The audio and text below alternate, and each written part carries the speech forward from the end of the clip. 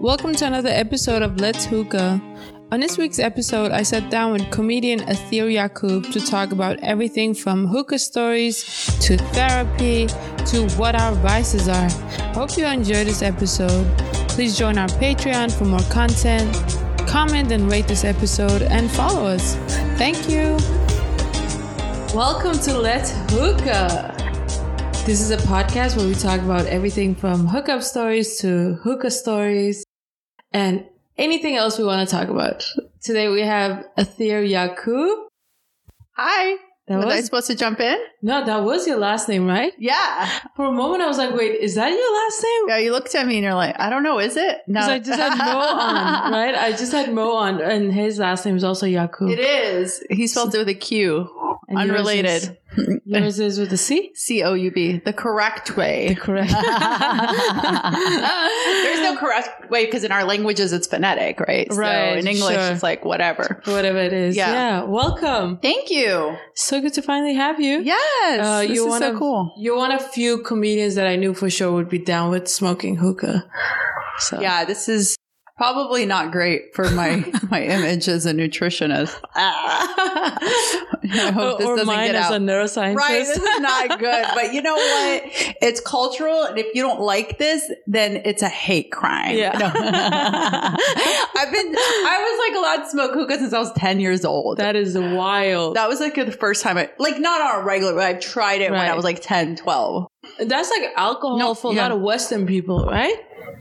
I know these people in Italy who were like, yeah, we tried wine in church when we were like 6 years old. True. So it's like, because we don't have alcohol, we just have smoking. That's why our people smoke so much. So much. Yeah. And you're Palestinian. Your people really smoke a lot. Yeah. Yeah. Like all my Palestinian friends back in Denmark, they would all have, it would be so normal for them to smoke at home with their parents. Oh yeah. My mom loves it when I come. All we do is sit outside on the patio and smoke. I love that. For us, it's more like you go out to like a cafe. Yeah. In Alabama, it's like, where I grew up partially and in Palestine. But no, in Palestine, when I was there in the summer, it's the best now. It's a delivery service. So we didn't want to, we were just hanging out at home. We didn't feel like making it. So we were like, let's just get it delivered. That's amazing. It's like the seamless for hookah. I know you can get that in in the UK you can get that, but that's more like for parties. Oh, no, just like two little hookahs and they come pick it up after you're done. Wow. Yeah.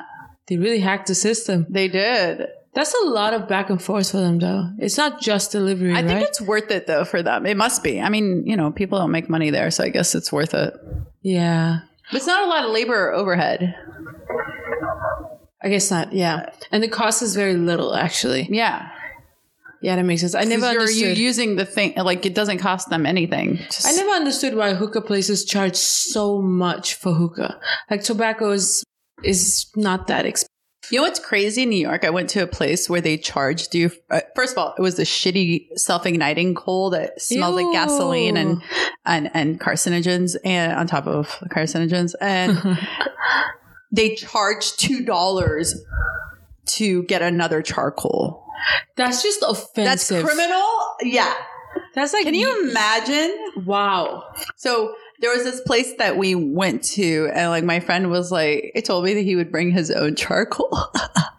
Did he? Oh my God. They can't tell the self-ignite. Yeah, if you're just bringing your own and adding it on top. That's criminal. How dare you charge for charcoal? How dare you? That's on top a part of the service. $40 of like the hookah. Yeah, I once went to this place in Inwood. And they were like, they had a tiny head on, a little bit of tobacco. And I was like, we need more coal because they had the self-igniting ones. And they're like, that's a like surcharge. And I was so offended. I was like, you've taken something that is Middle Eastern and was this a Dominican spot? Yeah. I was like, yeah. Because Middle Eastern people would not and also, I'm sorry, like it's not usually good quality because we're very particular about our like, your tobacco, your coal, how high the water is, like people don't know the intricacies of hookah smoking, not burning it, smoking for a while. Although this is challenging because, the more for the listeners at home, if you want to learn how to hookah more efficiently, you got to keep it going. And it's funny, my hardcore friend, they'd always be like, smoke or talk, Absolutely. right? That's how I am with my friends too. And my mom would be like, this is something they say, like, oh, do you mind passing your microphone? If you're just sitting there talking into it. Oh, that's what I should like, do. Oh, I like your microphone, Atheer. I'm like, oh, here you go. Sorry. It's like a gentle, I will be this person. Reminder. I will look at you. I'll be like, is she going to smoke it? I do that too. And then I'll just keep reaching out. I know. Yeah. I do that too. And I'm like, smoke or talk. But now we're doing both, and it's tricky, and it's going to burn. It's kind of tricky, yeah. It's going to burn a bit. This one is great. I really like this hookah. It took me a while to get used to this format because it doesn't have the ventilator on. So it ventilates in a different way. I don't know what the mechanism is. It's very pretty though. I like the gold on there. The aesthetic, yeah. I was like, it fits my place. Yeah. I have one that's tiny that my mom got me, which is funny. And then when you came over, when I had my barbecue, I had that little square one, which is great. It actually works really well. And it's great really for like barbecues and like taking it out like to the park and stuff. For sure. And it's plastic, it doesn't break. Right? Yeah. But it works surprisingly well. Yeah. Yeah, just for the record, we're not being sponsored by Big Tobacco or Big Hookah Industry. Unfortunately, but if you want to sponsor us, please absolutely write in. A little ad for tobacco.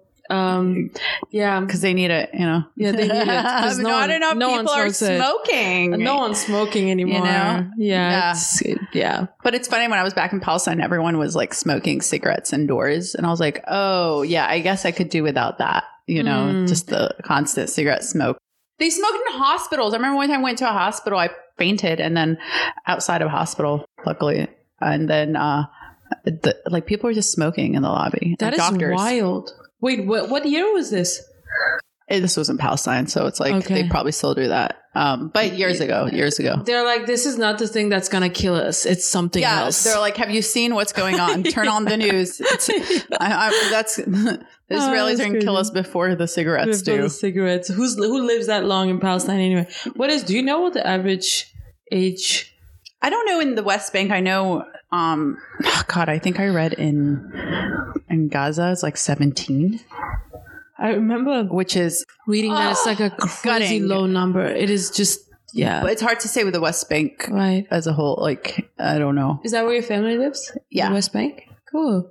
So how was your summer trip there? Oh, incredible. Not long enough. I actually had to come back for a comedy show. Bleh. No, I mean, I was happy to have shows. Like I'm on this Muslim tour. So it wasn't like I wasn't coming back for a bar show. I wasn't going out of my way to come back across country for a drink ticket. And your Muslim show's for charity, right? Mm-hmm. You want to it's for CARE, for Council of American Islamic Relations. That's awesome. Yeah, so they help fight the hate crimes and Islamophobia and all of that. So we're doing like a fundraising tour. That's amazing. Cool. Yeah, it's been fun. What places have you gone to so far? Oh, the exotic places of Raleigh, North Carolina, West Virginia, just like all the exotic spots. Wow. Oh, gosh. But there are no Muslims living out there, right? There are. There? So Muslims are who come to the show. Mm-hmm. It's not like cross-culture dialogue kind of thing. We want other people to come out. We would, but I think the target audience is Muslims who like also want to donate to these charities. I see. Okay, that makes sense. Because they have like a stake in it, but it's been cool. It's been interesting. Yeah, I see. I'm like I'm like about to smoke from the microphone instead of the hookah. So Alabama, that must have been fun. I'm saying that. I guess I need to tell people that the backstory. Americans don't really get sarcasm that much. That was me being sarcastic. Oh my God, John-Sue, this is really difficult for me because I don't even realize, because I think when I even think about our language, I don't know if it's the same in like Kurdish, we're just very sarcastic and dry and right. And I never really thought of us that way, like kind of the way the Brits are, but I never thought about that. But I realize like people sometimes don't know, and I realize I'm just sarcastic all the time, and it's just built into the language as well. Like, in Arabic and like in our mannerisms and our like, and I realize like sometimes even when I'm being sincere, it sounds sarcastic. And I think, it sounds sarcastic. I thought you meant that people couldn't tell. Both. People can't tell when I'm sarcastic and they can't tell when I'm serious. It's starting to meld it together into one tone. I see. It's just the same so far. It just sounds the same. So they can't read my intention or context sometimes. Right. For me, it's the assumption should be that I'm being sarcastic. It's very rare that I'm being like 100% earnest. Yeah. That's a lot. Yeah. Today I had a new psychiatrist and he was going through the intake and I was like, I just need a refill, man, because my other psychiatrist like left the practice or something. Oh, wow. And he was just going through all the intake and he's like really dry and he's like, so now tell me about your trauma. And then I started laughing and I was like, it's just your run-of-the-mill, war-torn immigrant bombing, shooting trauma. Yeah, right. And I'm like, and also he like, then when he found out I was a comedian, he like perked up and he was like, what? Get out of here. Like he went from the most dry human being ever. And I was like, oh God, I need to switch psychiatrists immediately. Yeah. And then, I mean, what psychiatrist is like fun, but, and then he was like, what? Get out of here. He's like, you're my first comedian. And then he like settled. And anyway, he has a room full of faces of his first patient. First Palestinian, probably, for who knows. Palestinian from Alabama. From Alabama. It was funny because it was like, this is just clearly for an intake form. And it's like, I was like, where do you want to begin? He was like, so tell me about your trauma. And I just laughed. I was like laughing, crying. I was like, where feels like he might have been. That feels like a joke, right? It did. It really did. I was like, I think he was trying to diagnose me and he was like, oh, do you have like flashback? I was like, I definitely have PTSD of sorts. Cause he was like, oh, do you avoid situations? Or I was like 4th of July, like fireworks. I was like, yes, I stay home during that because I can't deal with like the fireworks. It's just too much. Wow. Like intellectually, I know it's like, especially if I see it, it's better. But if I just hear it, and I live in Brooklyn. There's in Bed-Stuy, there's like fireworks going off all the time. Like even just the other day, there was fireworks going off. But I could tell usually the difference. But like sometimes if it's right next to my apartment, then I'm like, oh God. And there's actual gunshots. Right. That too. But that too. I don't know. I'm just like, it was just kind of funny. I was like, how much time do you have to hear about my trauma? I was like, don't worry, I'm in therapy. I don't need you to therapize me right now. Right. And he was like, okay. But then he was fine at the end of it. I've never had a male psychiatrist. All my providers are usually women of color. At least he was a black man. So I was like, all right, at least he got kind of like he's got a POC experience, right? Exactly. It really matters. Which helps. It does. I can't just go like a straight white man who I'm like, you're the enemy. You're the reason I'm depressed. No, but well, that was the craziest thing for me. First time I started therapy was only like 3 years ago. And the guy I got, I was like, oh my God, it's a middle-aged white man. This is literally the people I avoid constantly. But I was so surprised. This guy just got it. The first few times I was so hesitant with him. I was not willing to open up. But he just proved himself to be so amazing. Wow. And I was just like, wow, this guy gets it. And he cool. started making comments like, I'm shocked. Started making comments about white male spaces. And I was just like, I don't know, man. I really lucked out with him. After that, I had an Iranian woman and she was so horrible. I was like, sometimes our own people also are really harsh on us. Yeah. And I usually try to go to, all my providers are women of color, but usually not Middle Eastern. Mm. Yeah, I actually am starting that app that you use. I signed up and they're great. Valera, we should plug them. Honestly, let's plug them. They're like one of the few places also take Medicaid. Right. And online therapy. So like this and the they have everything. It's like a one-stop shop. We should be sponsored by them. But all my I've been telling everybody because most of us are on Medicaid. Like comedians. And so, it's hard to find first of all, it's hard enough to find a therapist or provider that takes insurance period. Right. And then for someone who is not like in a back alley to take Medicaid, it's like really hard. So I found a lot of the best providers. So I feel like, and I do my research. I mean, I'm a provider myself in healthcare. So it's like, I kind of try to do my due diligence with that. But have you started yet? So I'm starting tomorrow. Yeah. And you could always change if you don't like your person. Yeah. It's like, that's a nice thing. It's like, you don't have to go through the whole. Because they have a whole list of people and that seems nice. Yeah. And you can just tell them what you're looking for. Is it harsh? A little bit, just because we're like talking in between. Yeah. Which is hard because for the listeners and viewers at home, you got to keep it going. And that's why cigarette smokers can't really smoke hookah, because they're like used to taking small puffs and it burns it. But if you have to take a lot of long puffs. You have to take long puffs and not really inhale in the same way. Inhale. Yeah. Else you might be choking on it. Yeah, so I'm excited to see what that's going to look like. I'm excited for it. I think it's great. I've been using it for a couple of years. I've had a couple of different therapists. I currently have a white woman, and I was going to change like immediately. And I think now we're vibing, you know? Yeah. It's working out. I wonder do you ever feel that way? So when you were coming, you said, sorry for being on brown time. Yeah. And I'm a half hour late, which is actually probably brown early. So it's brown early. But I thought about this thing where, we assign colors to things. So, we call, how we say something is dark. That usually means that it's not good. If people use words like black and dark and brown for like things that are not necessarily good. Right. I was just thinking about that because you're right. Which is an issue, right? Because it's all about what language does and what we really put out there and what we're saying with those words. But I remember I had this friend back in the UK who used to be like, I only connect with dark people, not skin color, but people who are dark. Like dark sense of humor? Like just kind of traumatized, really. Oh, like emo dark, kind of like. So kind of like, people with goth. Luggage. Yeah.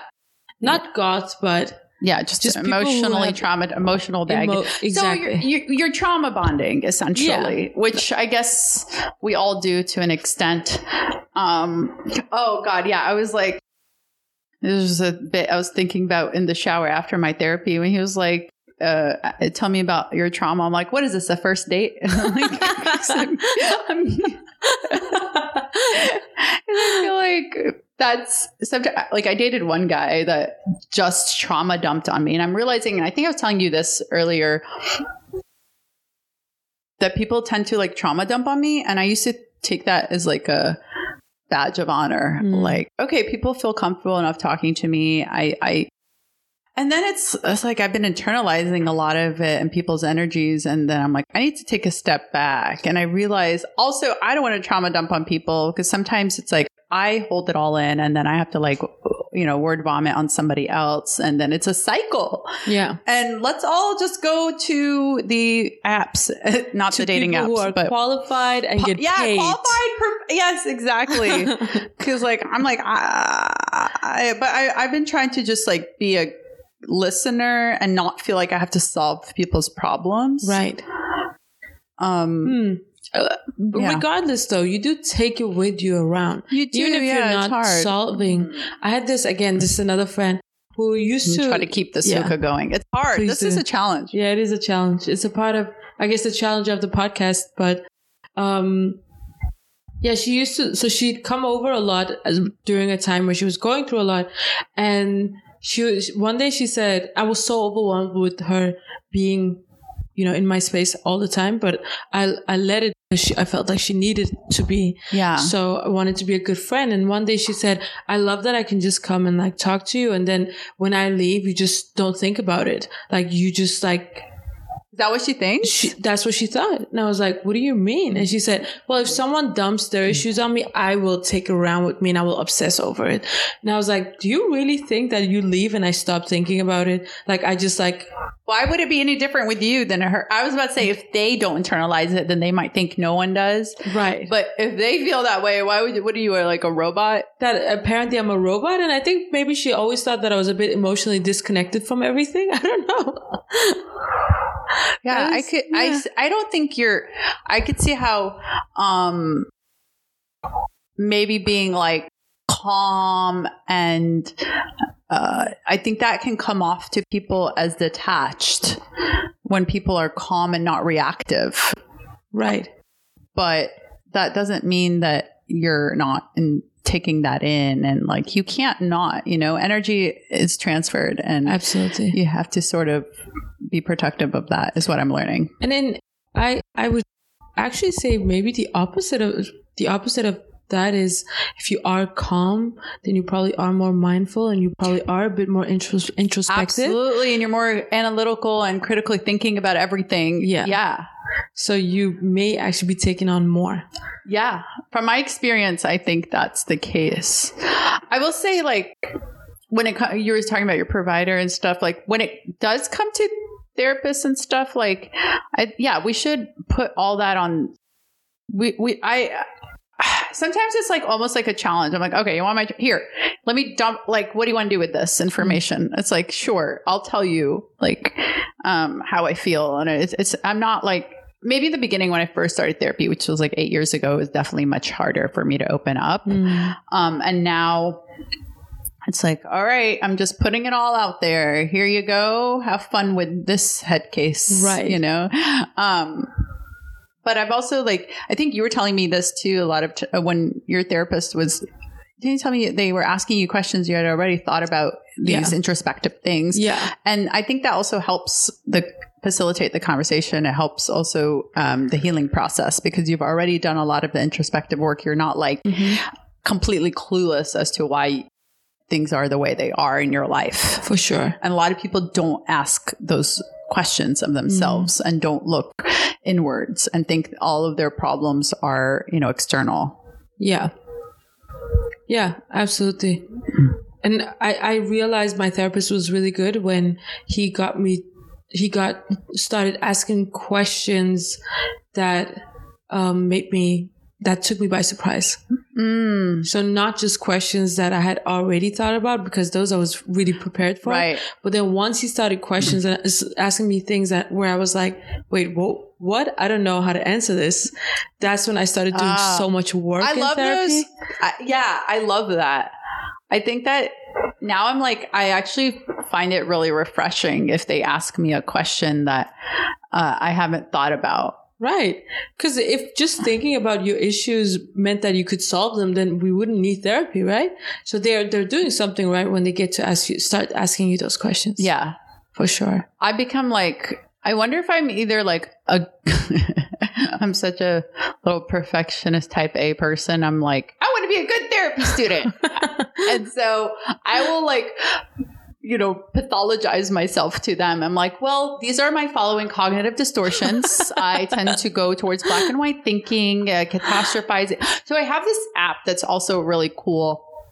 I do a lot of self-help shit. Actually, this might be my next podcast, is self-help shit, because I've done like an insane amount of reading, podcasts, workbooks, blah, and so it is like refreshing when they ask you something that you hadn't like considered. But I have this app that's really cool that takes you through all of this is before I could afford therapy or was in therapy. And like you could, it takes you through this cognitive behavioral therapy basically through an app. It's like, tells you like, okay, here are the thought processes that you're having. Like, so whenever you have anxiety, you're basically falling into one of these like 10 categories of thinking. Right. And, the brain always wants to categorize things. And it's always, that's where like it's always like searching for a puzzle and if there's no problem to resolve, then it'll create one to resolve. So it was really helpful. And, this as a neuroscientist, when the brain can label or name something or put a name to a feeling, then it helps calm down the amygdala, which is, like the anxious part or like the hyperactive kind of emotional center. Yeah, exactly. So it can calm that down so you can process thoughts and feelings a little bit more efficiently and easier. So it's, I definitely like love this stuff, and I find it really like fascinating. So I like those challenging questions. Yeah, I have to say those self-help is my least favorite kind of reading. That I wish I was better at that. But even self-help in general really just puts me off so much. Like going to a physiotherapist. Well, a lot of it is like super bullshit crap. Like a lot of it is bullshit. But what about physiotherapist? Yeah, even physiotherapy, when you're supposed to do these exercises every single day. And I just can't do that. I've never been. What did you do? Pull something? Yeah, when I was 18, I got hit by a car while I was cycling in Copenhagen. And I landed on my lumbar area and then injured it really badly. So then I had to go to physiotherapy. But all those exercises I had to do, I just would never do them. It was like, oh, you have to do this 3 times a day. No, just fix me. That's kind of what I wanted them to do. And I feel the same way about other kinds of self-help. It's a journey. It's a process. I need to go again because my knees are messed up from during the pandemic. I got into this crazy workout scheme where I was working out 5 times a day. Oh my God. Yeah, it was unreal. I was so bored. I was the most trim I've ever been. And I had like abs and stuff, which was crazy for me. But it's not sustainable. It's not sustainable. But, I mean, I loved it. What did you do? I truly enjoy still working out like that, but I just don't have the time. I was doing a lot of HIIT workouts. I love HIIT. And I really got into, do you know the Nike coach? Running Club app? Joe. For the Nike Running Club or the training club. Yes, I just used it I use it. The guy who runs it the best. Great. Yeah. I also use Sweat app by Kayla Sinis. She's amazing. I do all her HIIT workouts. They're amazing. It's like when I do them, I'm in the best shape of my life. So for the workouts, I love Body Pump by Les Mills. That whole brand. Have you tried it? Where do you find that? Is it on YouTube? So they have gyms where they do it, but they do have YouTube as well. And they made an app during the pandemic. Oh, sweet. Because obviously gyms were closed. But it's an Australian company. And they have all these locations in the UK. Aussies, man, they're killing it with the workout. They kill it with the workout. Yeah, all these, like Kayla Sydney is like, people. oh, she's so fit. Yeah, I love her workouts. They're really intense. I feel like we're just losing money here on plugging these apps. Yeah, sponsor us. Yeah, sponsors. I do need a sponsor. So rather something that's healthy and helps people than the tobacco companies. I know, right? I love how we're talking about health and fitness and smoking hookah. You know, everyone has a vice. It's balance. I don't trust people without vices. Me neither. It means they're probably has psychological their vice is issue. Murder. Yeah. Because I went out with this guy. I had like 3 dates. Like he was Palestinian. He was half Palestinian, half white. He nothing, not smoke, not drink. He didn't even he came over and he just had water. Ew. I was like, do you want tea, coffee? Do you want seltzer? I had a whole, and he was like, no, I'll just have water. And I'm like, I'm going to kill myself. That is my least favorite kind of people. You can't even have, and that reminds me, I didn't offer you anything. You bet. No, I'm kidding. No. The worst host. You offered me. No, I was late, so I think we were ready to hit the ground running. So, no, I'm fine. Thank you. Wait, once you stop recording, all good. But so what'd you do? Did you dump him because of that? We went on 3 dates. He was just boring. Oh, surprisingly, not.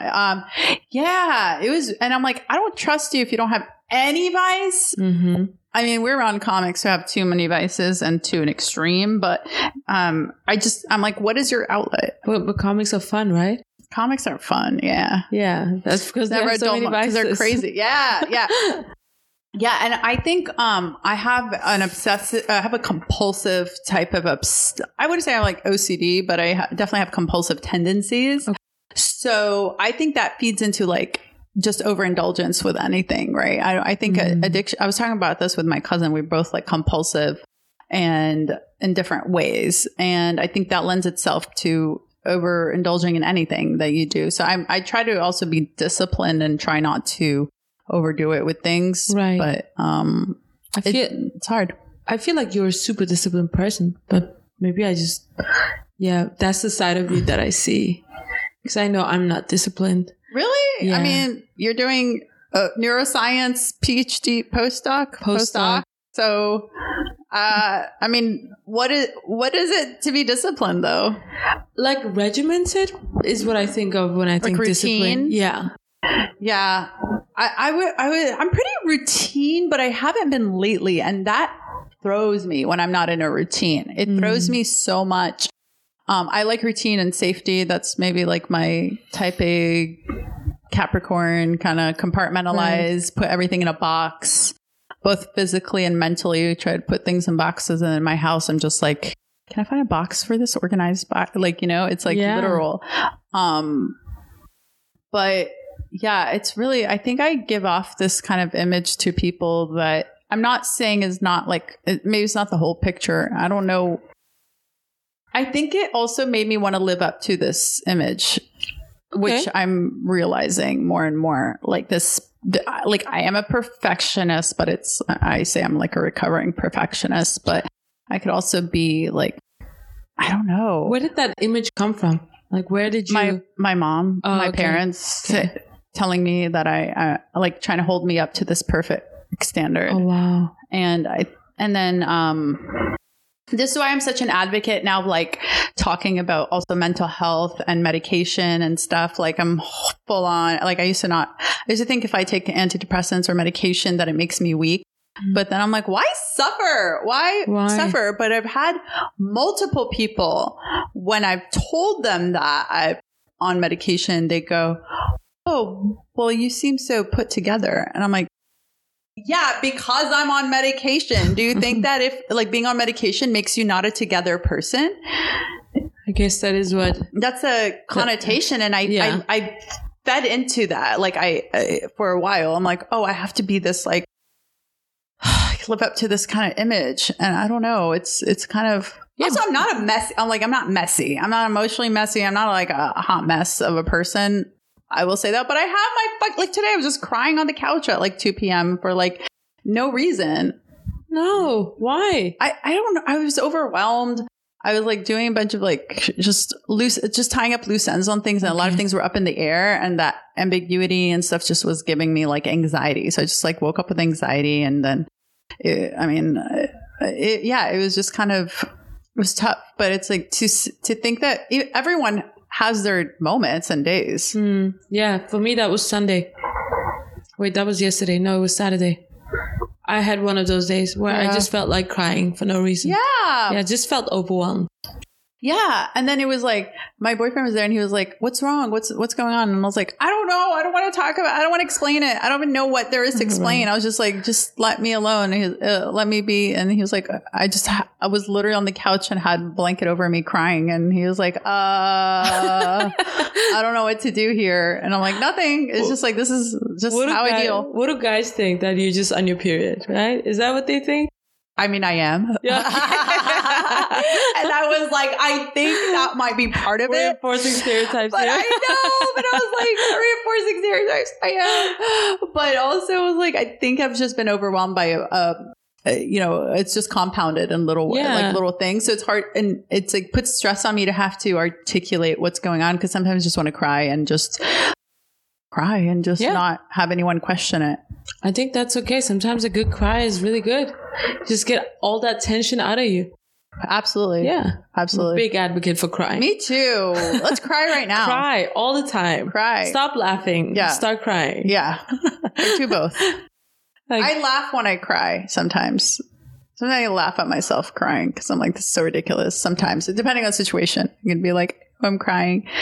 But I don't know. Sometimes I'm just an emotional person. I'm like very, very emotional. So it's hard for me not to cry. I think that's great. To being emotional, being just emoting like that and crying and getting out. That's all great. That's all. I think so. I think it helps me relate to people. Like being emotional helps you relate. Yeah. I mean, in some ways, but I need to also like find the balance of not letting other people's emotions like mess with mine. Yes. How are you doing that? Are you is there anything you're doing to prevent that? I do daily visualizations of like energy protection and heal. And I also do Reiki. I do it on myself as well. I'm a Reiki healer. How does that work? I'll do it on you if you're open to it. You just touch the different like chakra points, and you're basically channeling like the energy from the universe and helping like align like the energy inside of you. It's really fascinating. I used to be a very skeptical person, and then I had it done on me for like 2 years, and then I became initiated into Reiki. And the more I get into it, I'm like, this makes sense to me. That's cool. That's really cool. There's science behind it too. Like you can look into the science. Like it's really fascinating. Yeah. And then I, also the scientist in me is like, I got to research this. And I was like seeing it, like New York Presbyterian, where I did my internship and studied, does that as part of their complementary alternative medicine, like that's so program. Cool so I was like seeing that they do, more places are adopting this, like Eastern type of healing. And I was like, why the hell not? Like I do everything. I do all the things, exercise, try to eat right, smoke my hookah. Yeah. Well, it's a balance. Like you said, you have to do all of it.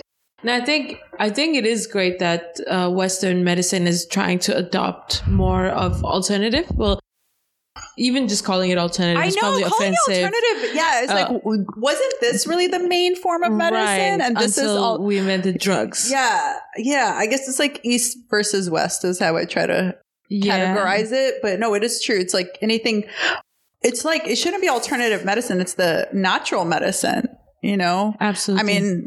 And there's so much evidence for it. Every day there are papers out there being like, oh, we use this plant and then we saw that it affects this disease, that it helps with this disease. And meditation. Carving out new neural pathways and calming, like it's fascinating. Absolutely. And just something like sitting and meditating, which I did this morning. And then I was still like, I'm so like, but it's something you got to keep doing and practicing. Yeah.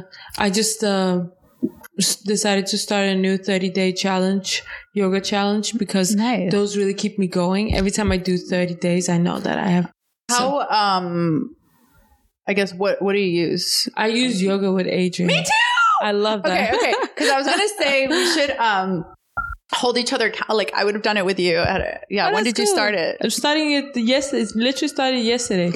Because I do yoga with Adrian as well. It's really great for back pain, and I use it a lot for more therapy, like shoulder and neck pain, back pain. Okay. It's amazing. Like she's really good. She's so easy to follow. Just she breaks everything down so easily. And you don't feel like you have to be like a super yogi. And she has this like calm energy, and she's kind of chill. She's funny, quirky, as well. And just she's not. She doesn't take herself seriously, which I really appreciate. She's not like one of these like.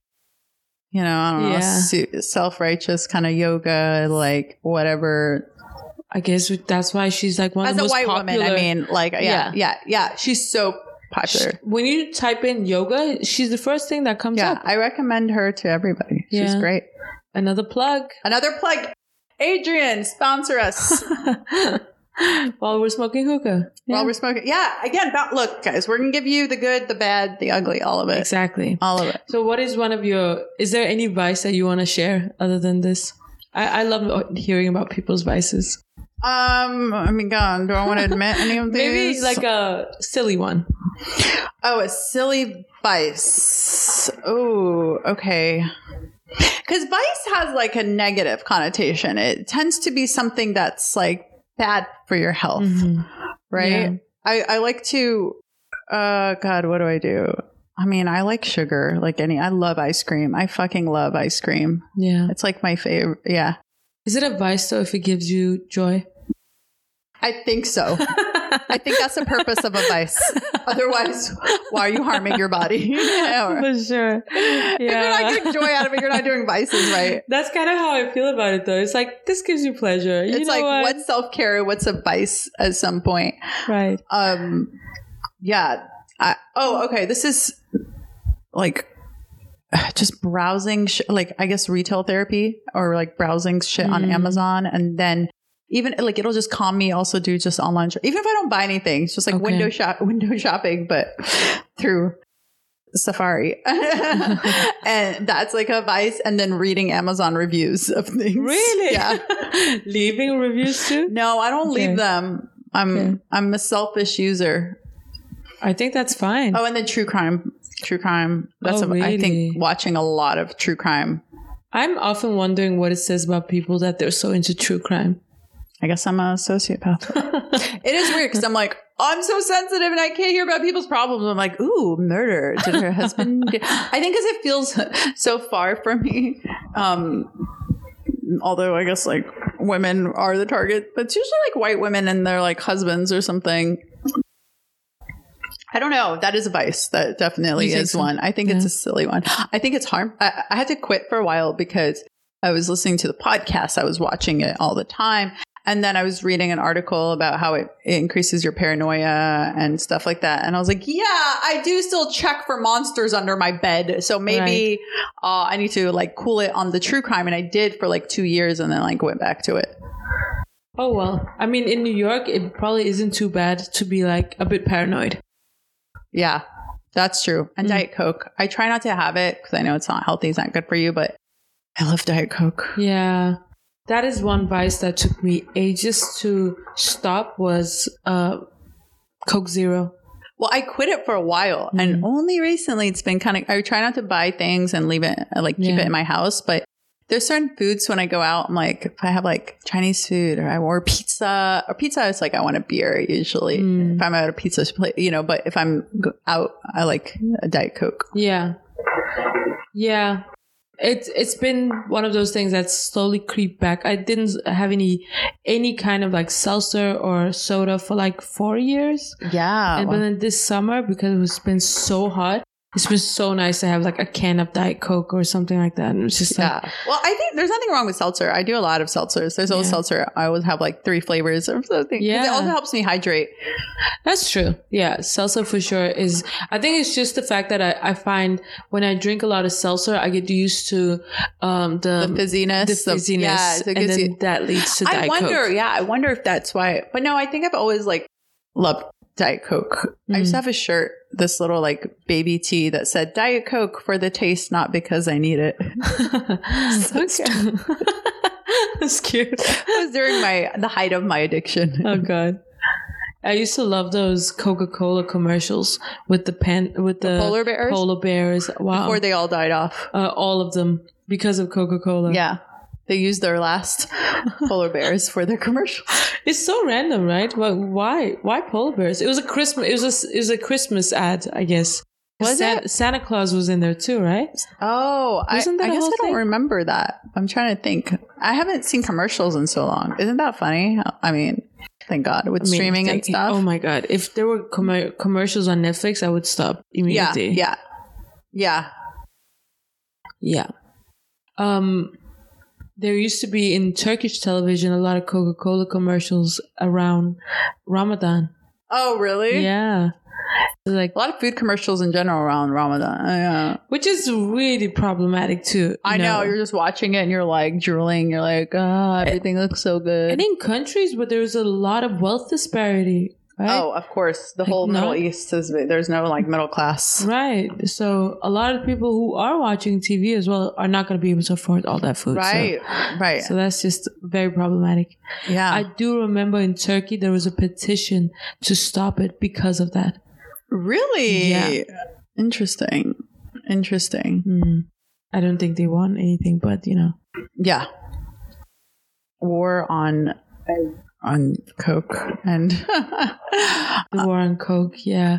There's this really cool charity and nonprofit organization that wanted to distribute medicine to like rural parts in some West African countries, I think.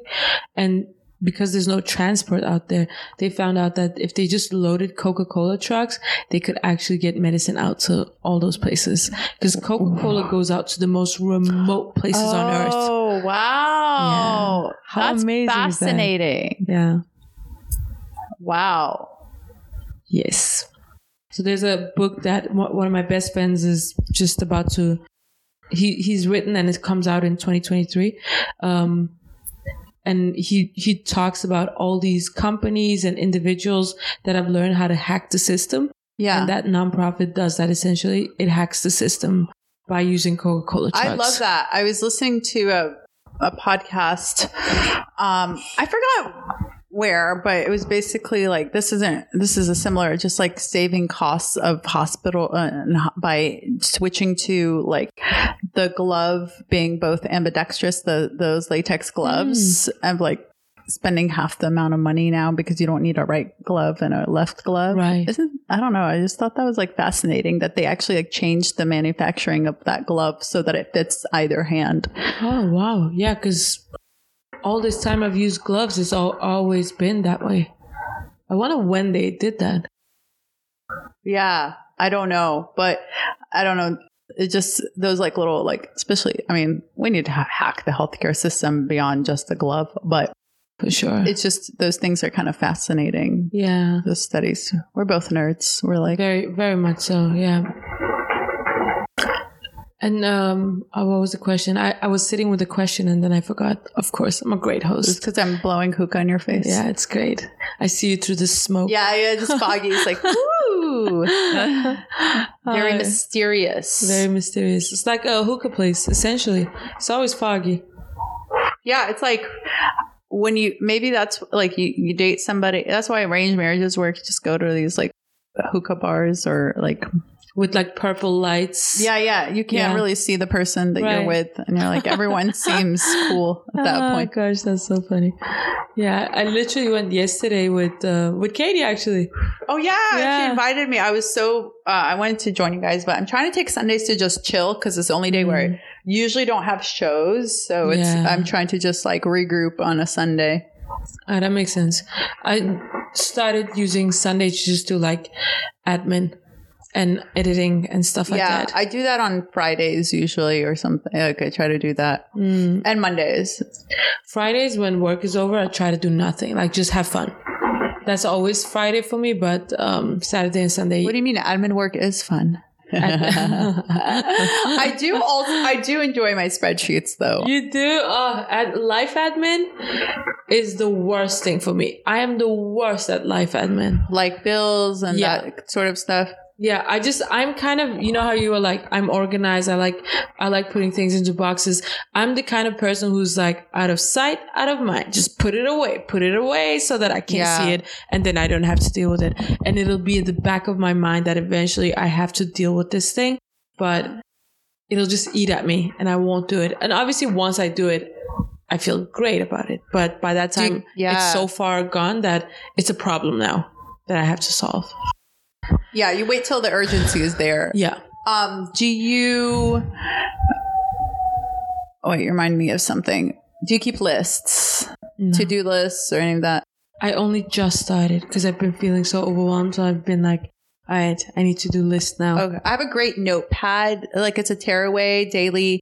and breaks it down into 3 top priorities, other to-do lists, and then it's a time block. So you can then write in when you're going to do those things for that day. Wow. And then I just rip it off and then transfer whatever I have from the previous day to the next day, whatever I haven't finished, and then try to put time slots in for doing it. I'll send it to you. It's like a notepad that you just like... Just download and... No, it's just a paper. Oh. Yeah. Oh, okay. And you just tear off every day. Oh, interesting. Because I'm in the lab, right? So lab work is, it kind of is temperamental. Like some days you can't go by no. Yeah. And I guess you it can depends never on the predict what the next day is going to look like because you need the results of today to figure out what you're doing tomorrow. Right.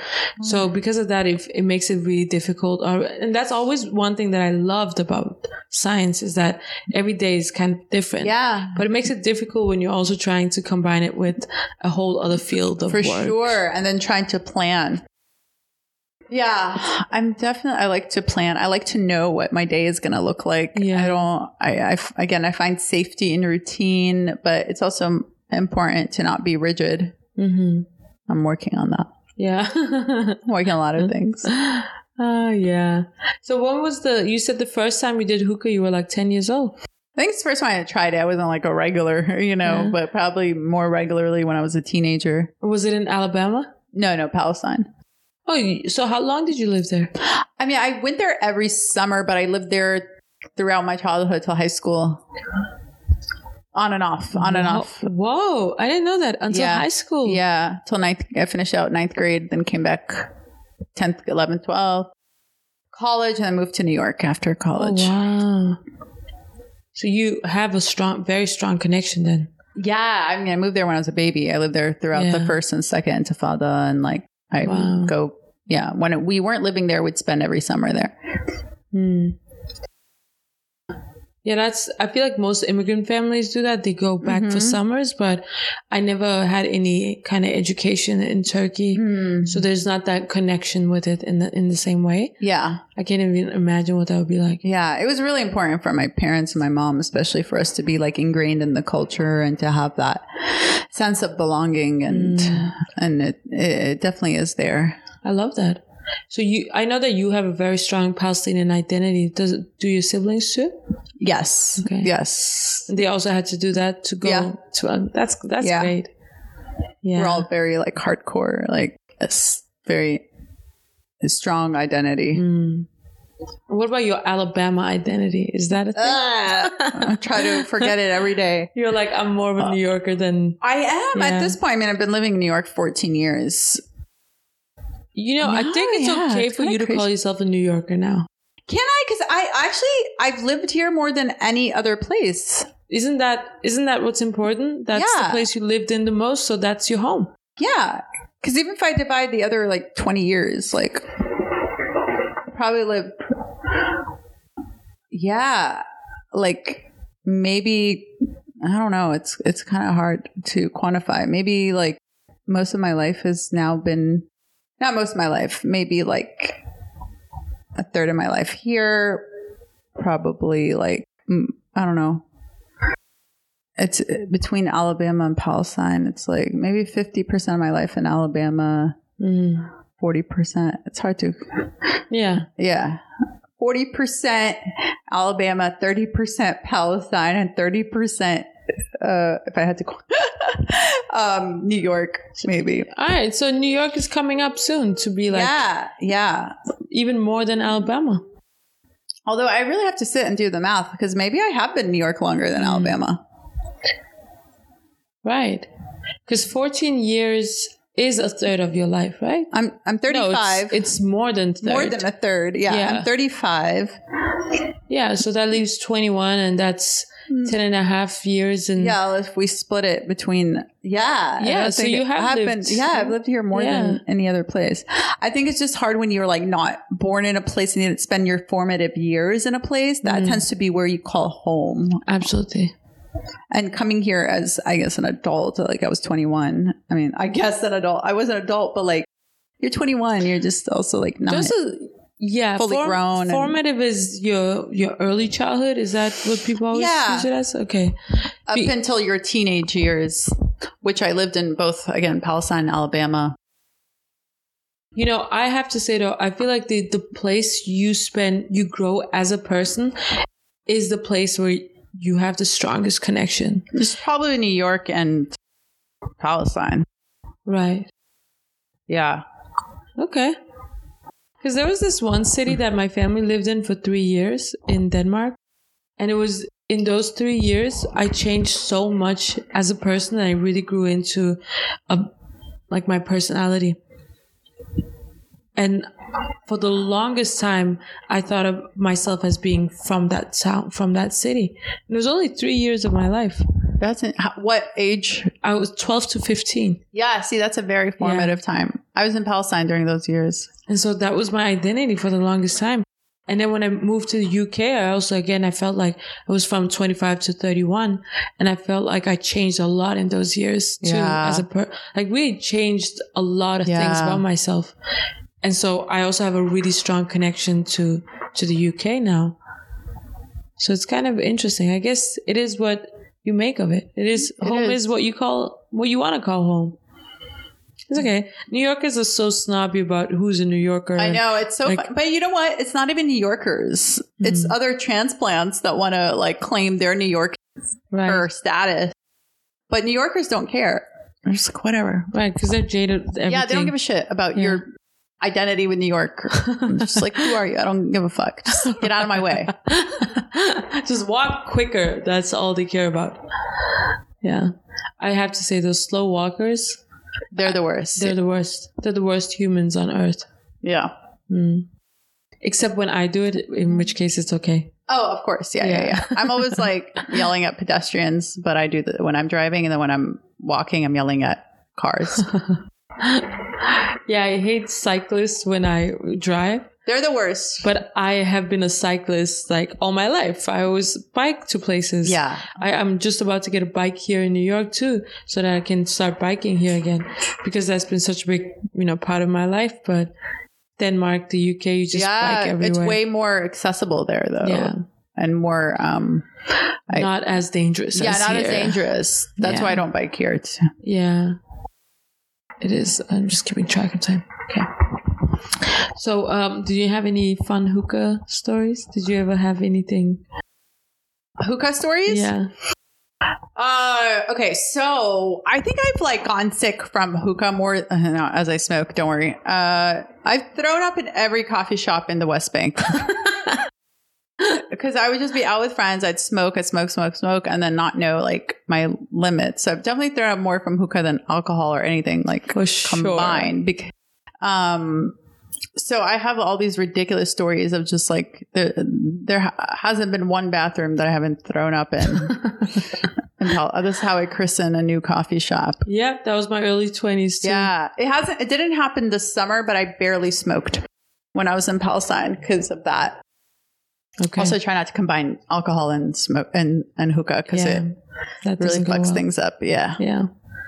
Is there a drinking culture in Palestine? In Ramallah, where I'm from, it's more like secular, and like also the population's like half Christian, half Muslim in Ramallah, so like that helps remove the stigma a little bit. Yeah, that's cool. But people our age all like drink, and yeah, we have like a couple of local breweries and that are really good. Wow, that's cool. Yeah, because in Turkey, in my city, it's not a thing. Only men drink. Oh, isn't that interesting? Beer, yeah, and whiskey, yeah. It's always whiskey. Johnny Walker, Black Label. That's what Arabs love. Always that. I think it's the same one they all drink. But yeah, for women, no. But in Istanbul, obviously, it's different. Yeah. It's funny because... Oh, yeah. I would say Ramallah is kind of like the Istanbul of like the West Bank. It's like, you want to drink, fine. You don't want to drink, fine. The thing was, in Istanbul, one thing I noticed when I went back around the time where it was getting more... it was getting more polarized. Like over the last 20 years, the city's been changing a lot with the current government. So there was a time where they went from being like, people's party, like looking out for everyone, to being to kind of starting oppressing certain groups. And I remember going to this, they had started to shut down a lot of bars, because of like, if there was a bar in a regular neighborhood, they're like, we don't want alcohol around families. So we're going to shut these down. So they started shutting these down. So only if you went to like the nightclub areas, you could get alcohol. So as a response to that, in the more like affluent and liberal secular parts of Istanbul, the bars would be like, you have to drink alcohol or you can't be here. I was like, why does this country always have to be so black and white? That's hilarious. It's so messed up, right? It's just like, prove you're not a narc. Exactly. Prove you're not one of them. Right. But they could be undercover. No, I don't know. That's so ridiculous. It's so ridiculous. And that's one of the things that icks me the most about Turkey, is that it's always polarized. I think that's the Middle East. Yeah. And maybe I'm generalizing, but it does feel that way. Yeah, it does. It does. Whereas here, I feel like here, there is just this acceptance of, you don't want to drink, you don't want to smoke, you don't want to do this. Fine, yeah, whatever. But when you meet a Muslim who doesn't, is part of you kind of like, are you like, are you a super religious zealot that we're not going to like get along? Sometimes I have that. Maybe that's just the judging me because I grew out of that. I think, I think I'm okay with it now, but there was a time in my life where I would have been wary of those people, because I would have been like, are they going to judge me a lot? Exactly. I think that a lot of times that fear, honestly, of just us being judged, and they probably just don't care. Yeah. And whereas now I'm like, you're going to judge me? I don't give a shit about that now. But there was a time where I did. That too. I wasn't comfortable with it yet. Exactly. Yeah. Exactly. But yeah. But yeah, I haven't met that many Muslims here that don't do things. So. Especially in New York. Yeah. Also, I'm probably not in those spaces. Yeah. You know, you start going to comics and stuff. Yeah. So the people we meet are degenerates. like us. Oh, yeah. And so you're dating in a relationship. When I met you, you weren't. So that's been like... I wasn't. No. When did we meet? Well, last year. Wait, when? So I came to your Halloween party. I had just started dating my boyfriend like a month prior, and he was supposed to be there. It's a long story. That's still like a kind of a recurring joke. Like he basically was trying to, he came like, it ended up coming way late after everybody left, but he got like stuck at this other party or whatnot. But it became a running joke right now about my Halloween party. And I was like, oh, you were there, right? Oh, right. You weren't. But yeah, and I think we had met like a month prior. I think so. The first show I ever did here was probably around September. That's where we met at a show in Crown Heights, I think. And then we stayed in contact. September. It was September. Right.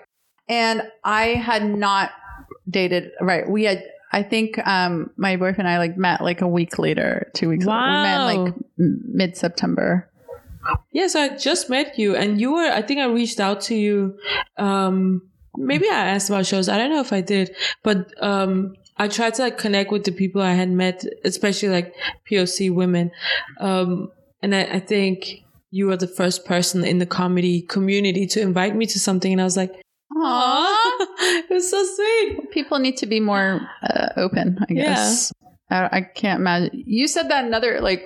Hodo said that, and I'm like, why are people not being more inclusive? Right? And I met so many people around that time, again, like POC women, and I thought, oh, this will be like my community, my people.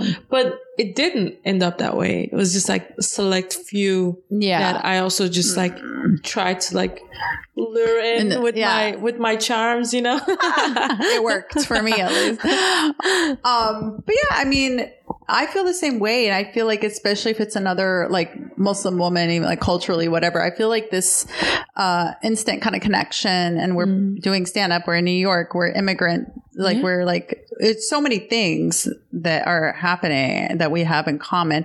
Not to say that alone is a reason to be friends with people, because I've learned that also that doesn't necessarily, it's not enough to sustain a friendship. But I want everybody to know each other and get along and like meet other people. And I know how hard and lonely New York can be when you first move here.